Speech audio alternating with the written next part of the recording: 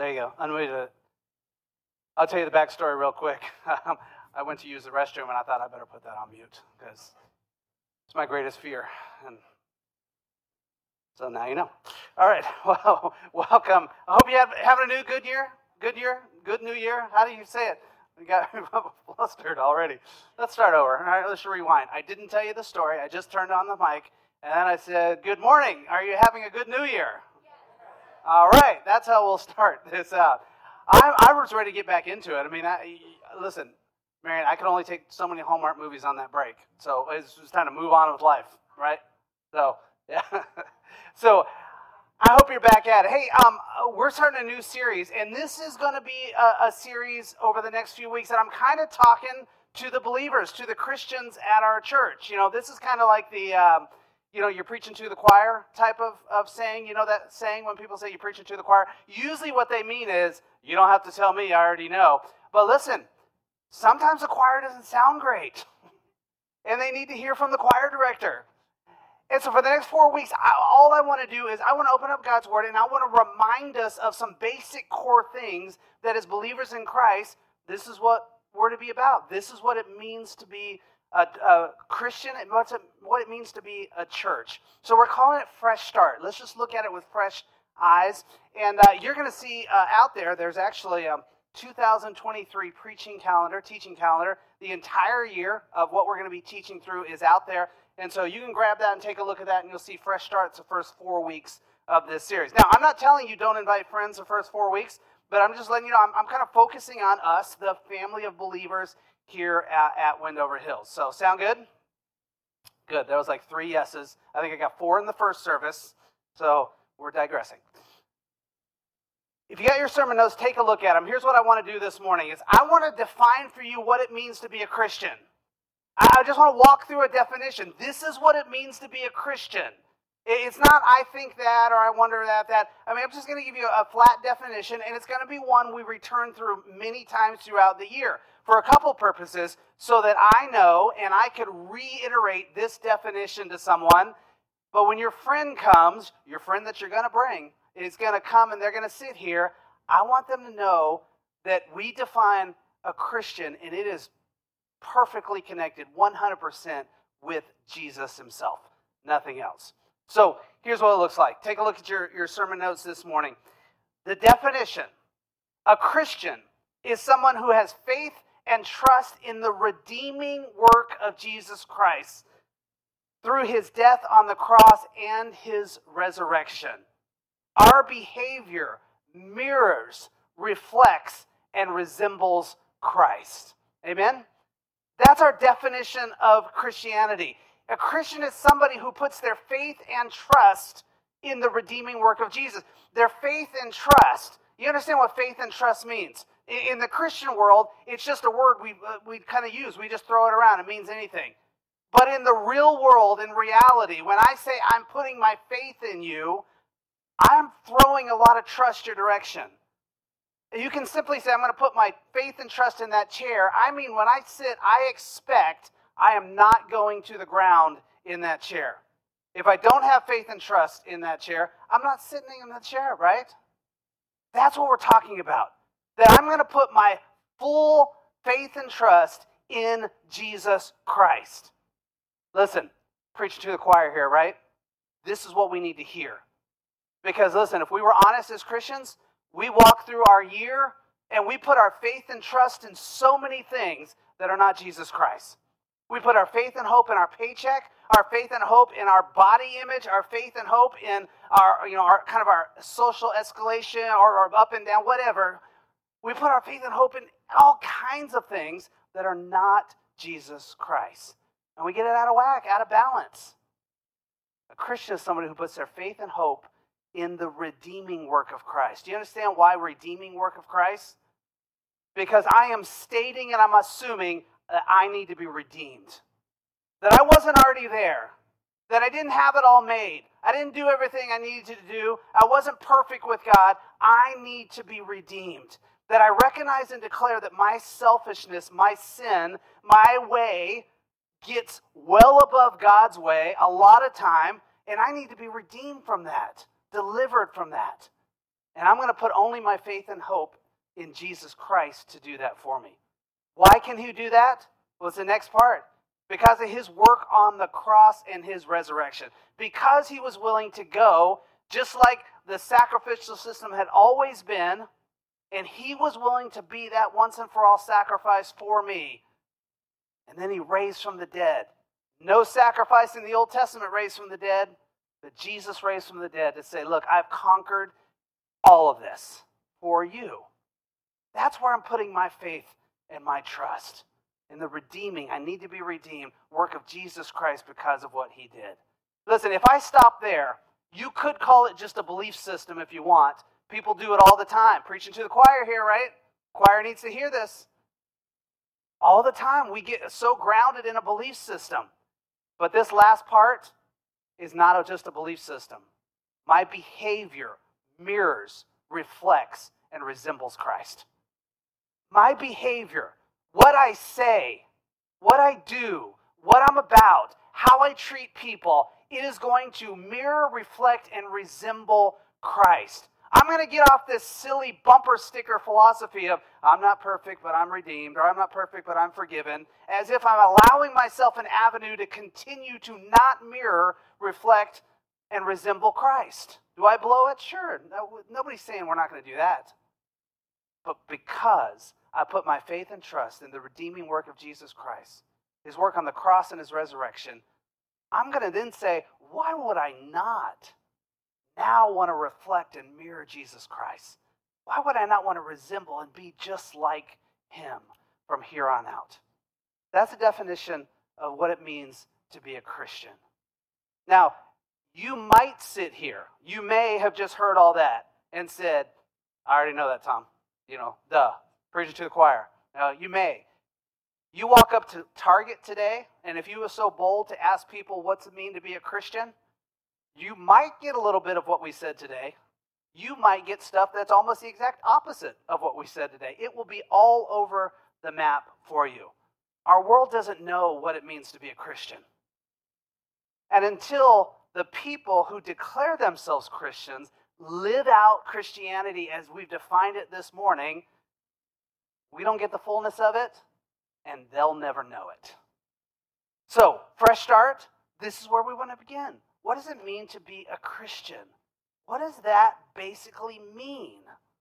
So here's what I want to do in our remaining time. I want to share with you a couple things that we get right about this thing called Christianity and a couple things we get wrong about it. Then I want to kind of just boil it down to a simple statement that we'll use several times over the course of the year. It's nothing new. Yeah, I'm not going to say it and you're going to go, oh, wow, man, I got to tweet that, Pastor Tom. You'll have heard it. It's a long-time statement, but it's a good reminder for us this morning. So let's just jump into it. What we get right and what we get wrong. Here's the first thing we get right. Jesus is the way to salvation. Did you know that? I mean, that's your time to say amen in the church world when they say that, So we'll do it again. What we get right. Jesus is the way to salvation. All right, you're on board. Yeah, we get that right. We get that right. And we should. We should boldly declare that Jesus is not only the way, we should be more emphatic and say he is the only way to salvation. To say he is the way is translated in our culture often to say he is a way. We are not saying he is a way. We are saying he is the only way to salvation. We get that right. And we should keep declaring that to anyone. You know what? We should keep declaring it to ourselves.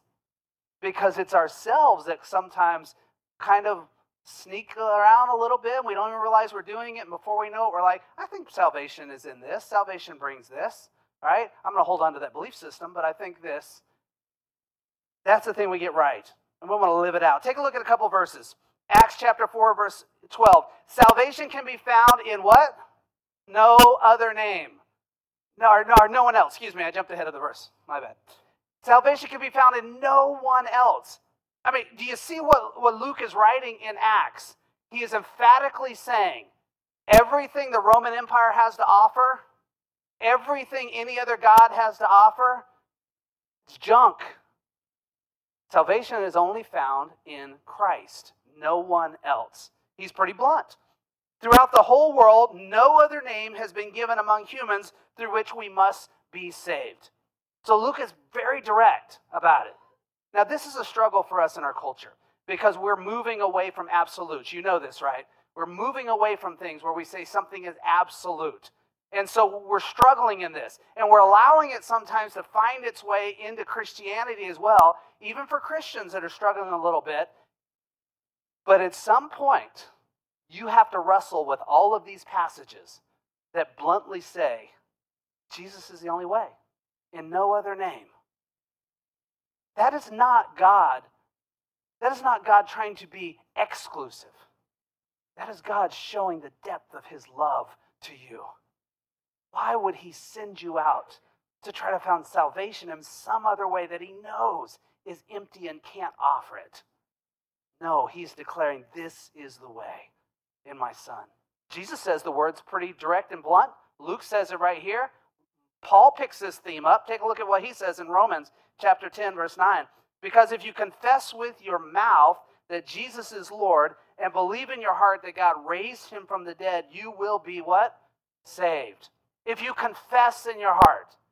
There is a difference between me just saying and me confessing. You know this, right? Like confessing, when I say I confess, I'm saying this. I'm saying, it was me.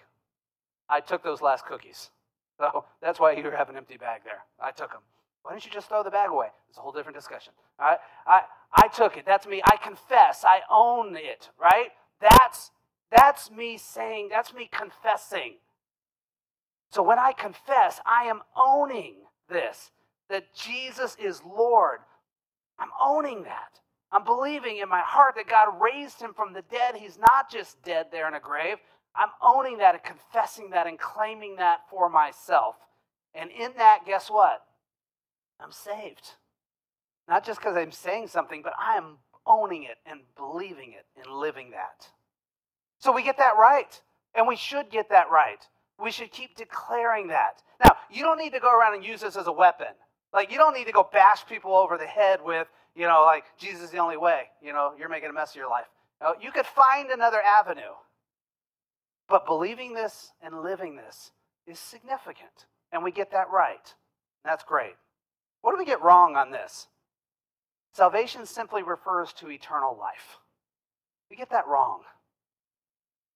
In fact, not only do we get that wrong, but I think if we contextually work through and read the New Testament, we would see how little the writers of the New Testament actually talk about heaven eternal and how much they're talking about life in Christ here. We just have heard it a certain way for our life, and so when we read it, we just instinctively, we kind of flip it to think, oh, he's talking about heaven there every time he talks about life, every time he talks about eternal life, talking about heaven. But I think if we understood it contextually, we would understand the bigger thing that the writers are writing about is what life in Christ brings you right here, right now. Is that not an amen for you? I mean, would you rather have a belief system? Just suck it up, endure it, life's going to stink, it'll be horrible, I don't know how you'll get through it, but if you manage to, and you've said a prayer at some point, then you get to go and you get to be with heaven for eternity. And what's the blip of our life compared to eternity? You've heard that argument said, right? Or would you rather understand that Jesus says, I give life from the moment you believe in me. And you get to live out life in me the rest of your days, and guess what? Death does not end it. Even past death, you'll get to live out this life with God eternal. That is a better understanding. And that's the New Testament understanding of this. Let's take a look at a couple verses. John chapter 17, verse 3. This is eternal life. Ooh, I want to know, John. Tell us, what is eternal life? To know you, the only true God, and Jesus Christ whom you sent. Not this will lead to eternal life, but this is eternal life. When I know Christ, that's eternal life.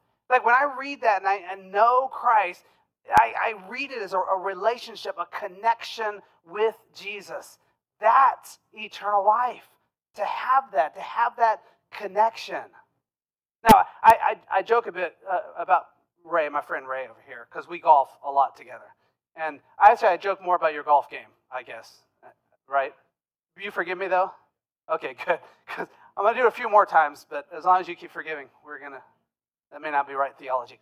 So, but I mean, think about it this way. Think about if, like, with Ray, right? Like, I enjoy being, if we laugh, we joke about things, we talk about things. We don't line up on everything. You might be surprised as good of friends we are. But that's part of the joy, talking about things and just working through life, right? But imagine this, if we did it this way. I didn't call him to say, hey, do you want to play golf? We didn't get together for wings. We didn't talk about things. We didn't do anything, right? And then sometime at the end of our days down the road, we'd say, man, it's just such good life with you, Ray. You would look and go like, that doesn't really make a lot of sense, does it? No? And that's how we live out this faith thing sometimes. When we talk about Jesus, this life in Jesus, but in our head, we're only thinking theologically about life eternal, whereas Jesus is screaming in the Gospels. Paul is picking it up and saying it. There is life in Christ right now.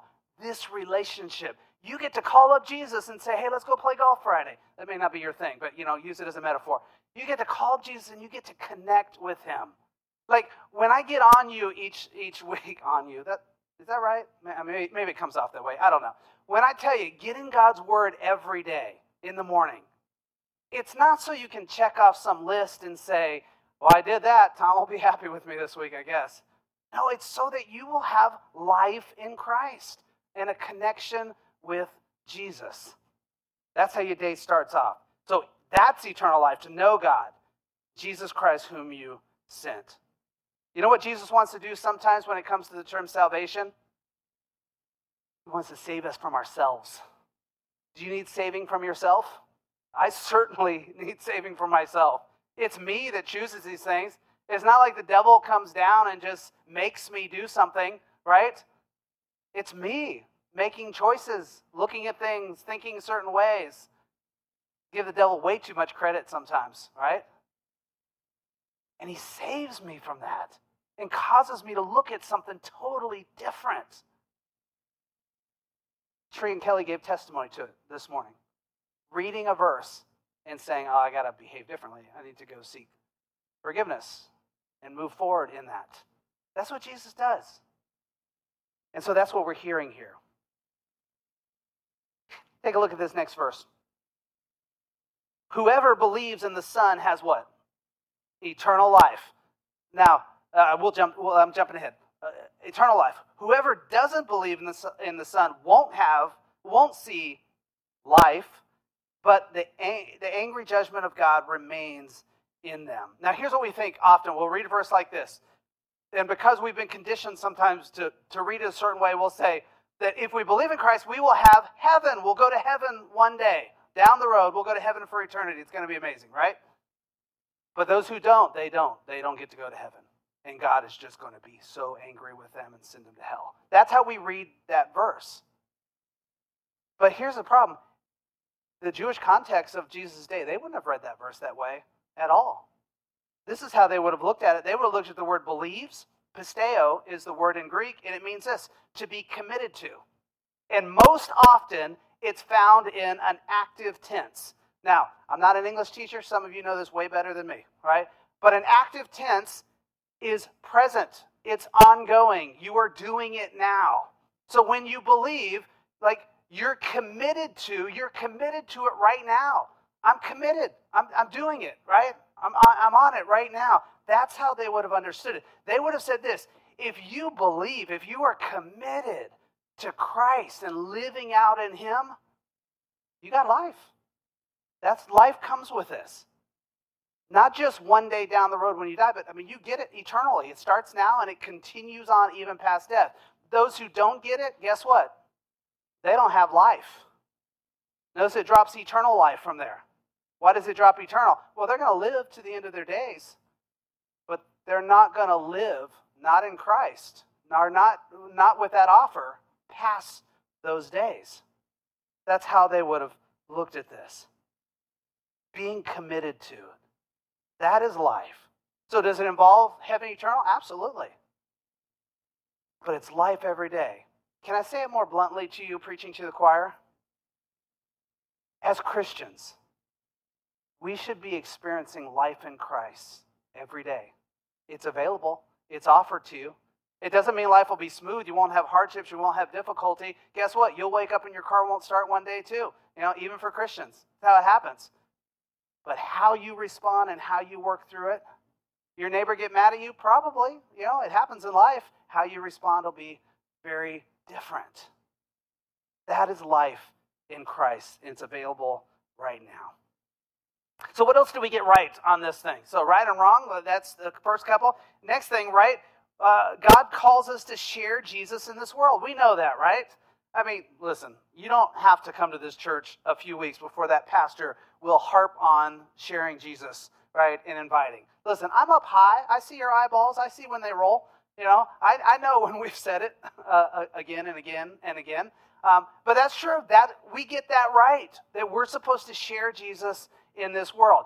The number one dominant message of the New Testament, starting in the book of Acts through the rest of the book, is what? Sharing Jesus. Now, you might have said, living in Jesus, just being alive in Jesus. Nope, not the dominant theme. The dominant theme is sharing Jesus. You get to the book of Revelations, and we love Revelations, right? We're doing it on Wednesday nights. And what is the dominant theme? What is it said in the context of? Church, you better be a lampstand. You better be shining this to everyone. And then it goes on to share the rest of the book of Revelation, all in the context of the church being a lampstand. So, we're supposed to share Jesus, to share him. We get this right, and we should. We want to share Jesus. Here's what Mark 16:15 says. He said to them, "Go into the whole world and proclaim the good news to every creature." Everywhere you go, proclaim the good news. Go share Jesus everywhere you go. You got kids at home, little kids? You probably share Jesus with them. I know you do because you bring them to church here. I get to see them, which means you're putting them in Sunday school, or you're sharing with them, or they're hearing, me or whatever. They're hearing the gospel, right? Sharing Jesus. Notice how he says, go share it everywhere you go. How about work? How about your hobby? How about the league you put your kid in, right? Whatever, I don't know, soccer, dance, whatever it might be. Going and sharing Jesus everywhere, every moment you have, every opportunity. Here's what I know. Some of you, you're a little nervy to share Jesus with other people. I get it. I mean, I'm in settings too where I'm still like, Lord, I don't even know how to get into this. But you don't have a problem sharing. None of us have a problem sharing. There is something that hits us a certain way that you're willing to share. It might be your politics. Like if somebody just gets it going, like I'm in, right? And you jump right into that. It might be your sports team. Somebody says something, about the Panthers and they're doing this and that. You'll jump right in. You'll go, right? But there might be something about Jesus that you're just like, But here, Mark is just saying, just go and share Jesus the same way you share other things. Just go share Jesus wherever you go. So we're called to share Jesus. We get that right. Take a look at 1 Peter 3:15, a verse that, I think a verse we use and like, but let me give a little bit of meaning to it. Instead, regard Christ the Lord as holy in your hearts. Whenever anyone asks you to speak of your hope, be ready to what? Defend it. Yeah. I think, and I purposely use this defend, because I think this is the way we think about this verse. Be ready to give answer, to defend it. And so what we think sometimes is this means that I need to sit down and coordinate a logical attack when somebody shares, something, or somebody says, I don't think God exists. I need to be able to say, oh yeah, really? And then I need to come back and lay out 1, 2, 3, 4, at the end of it, almost like with a, and at the end of it, spin my guns and put them in because I just won the argument. I like that kind. And that's not what it means really at all. In fact, the word there is apologia. You familiar with the word apologia? It's where we get the term apologetics. That's not apology, but apologetics is actually a study of how you defend something. So how you defend a stance or how you make a logical argument. But you have to understand, the word apologia, that has kind of taken on a growth over the many years. How it was used commonly when this would have been written would just mean this, to give an answer for, to explain. Just to explain. So if I'm like, hey, we're going up to Applebee's today after lunch. They got this 2 for $25 special. And you'd be like, what? Wait, what? How much? Wait, explain. What does the 2 mean? Explain that to me. Oh, well, it means, take a couple entrees and, that kind of thing. What just happened? That's apologia. I just explained that. I don't have to come up with a logical. I'm not trying to argue you into going to Applebee's as well, or to say that Applebee's is better than anywhere else, right? That's all this means. Whenever it comes up, give an answer for why. Why are you a Christian? Whenever it pops up. When you say, I'm going through something tough, but I just am trusting God, why? What does that mean? Share it with them. Tell people that. That's what it means to defend here. That's what apologia means. Just give an explanation for it. And share. So we get that right. God calls us to share Jesus with the world. Here's what we get wrong. God calls us to condemn this world. We really struggle with this one. God calls us to condemn this world. He doesn't. He never does. Never calls us to condemn. In fact, here's the words of Jesus. John chapter 3, verse 17 says this. God didn't send his son in the world to what? To judge the world, but to do what? That the world might be what? Saved through him. Here's what Jesus is saying. I came not to offer judgment. I came to offer salvation. We've already talked about what salvation means. I came to offer life. You think there wasn't junk in Jesus' time? There was all kinds of junk. You think about secular living, sinful living, immoral living, the Roman Empire, Hellenization, that all brought it in. It was all over the place. Jerusalem was a little bit saved from that, but outside of that, it was everywhere. You think Jesus wasn't right in the middle of it? Yeah, he was. And Jesus says, I didn't come to condemn. I came to offer salvation. That's what I came to do. Now, will there be a judgment? This is where we struggle. Because what we think about is when we say that and we agree with that, what we think is, well, then I have to affirm or say I'm okay with all this stuff going on. No, you don't. Neither did Jesus. Jesus just knew what he came for. Will there be a judgment one day? Yeah. Will Jesus be involved in it? Yep. It's right there. Jump in the book of Revelation. You get about halfway through and you start to see it. It's pretty clear. But Jesus said, that's not why I came to earth, though. That's not why I'm here. I'm not here at this time for that reason. I am here to offer life in me. That's what I'm here for. And for those who would hear, that would receive and listen, then I'm going to invite them to come be followers. And I'm then going to tell them, go out and tell others. That's what Jesus said he was here for. Why would we as Christians ever get off that track? Why would we ever get into a point where we think condemning and judging is our mission? Don't have to believe, don't have to affirm. It's not what we're saying. But a crusade for condemning and judging wasn't the way of Jesus. Take a look at this. Luke says it this way in Luke chapter 6, 37, probably a verse you know. Don't judge and you won't be judged. Don't condemn and you won't be condemned. Forgive and you will be forgiven. What's Luke saying there? Saying, look, if you want to choose judging and condemning, if you want to choose that way, go for it. But if you dish it out, you better be ready to receive it. That's how it works. If you want to jump into that messy world, you got to live in that messy world. That's how it works. So go judge, go condemn, but it's coming right back on you. But if you forgive, you get forgiveness.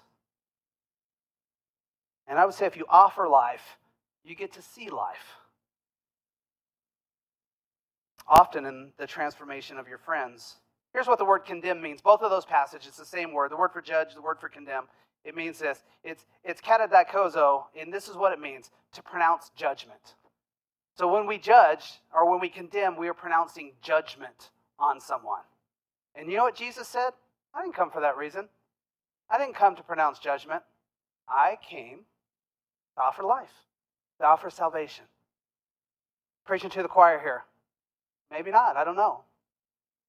We came to offer life in Jesus. That's what we're here for. That's your job, that's my job, to offer life in Jesus. Life in Jesus. Not to condemn, but to offer life. Here's the takeaway this morning. 2 quick phrases. They might be blunt, they might be like duh statements, but This is what we're boiling it down to. Here's the first. Be a follower of Jesus. Be a follower of Jesus. Exactly how we defined it, exactly how we looked at it. Be a follower of Jesus. I'm going to get in line with him. I'm going to put my faith and trust in the redeeming work of Jesus Christ.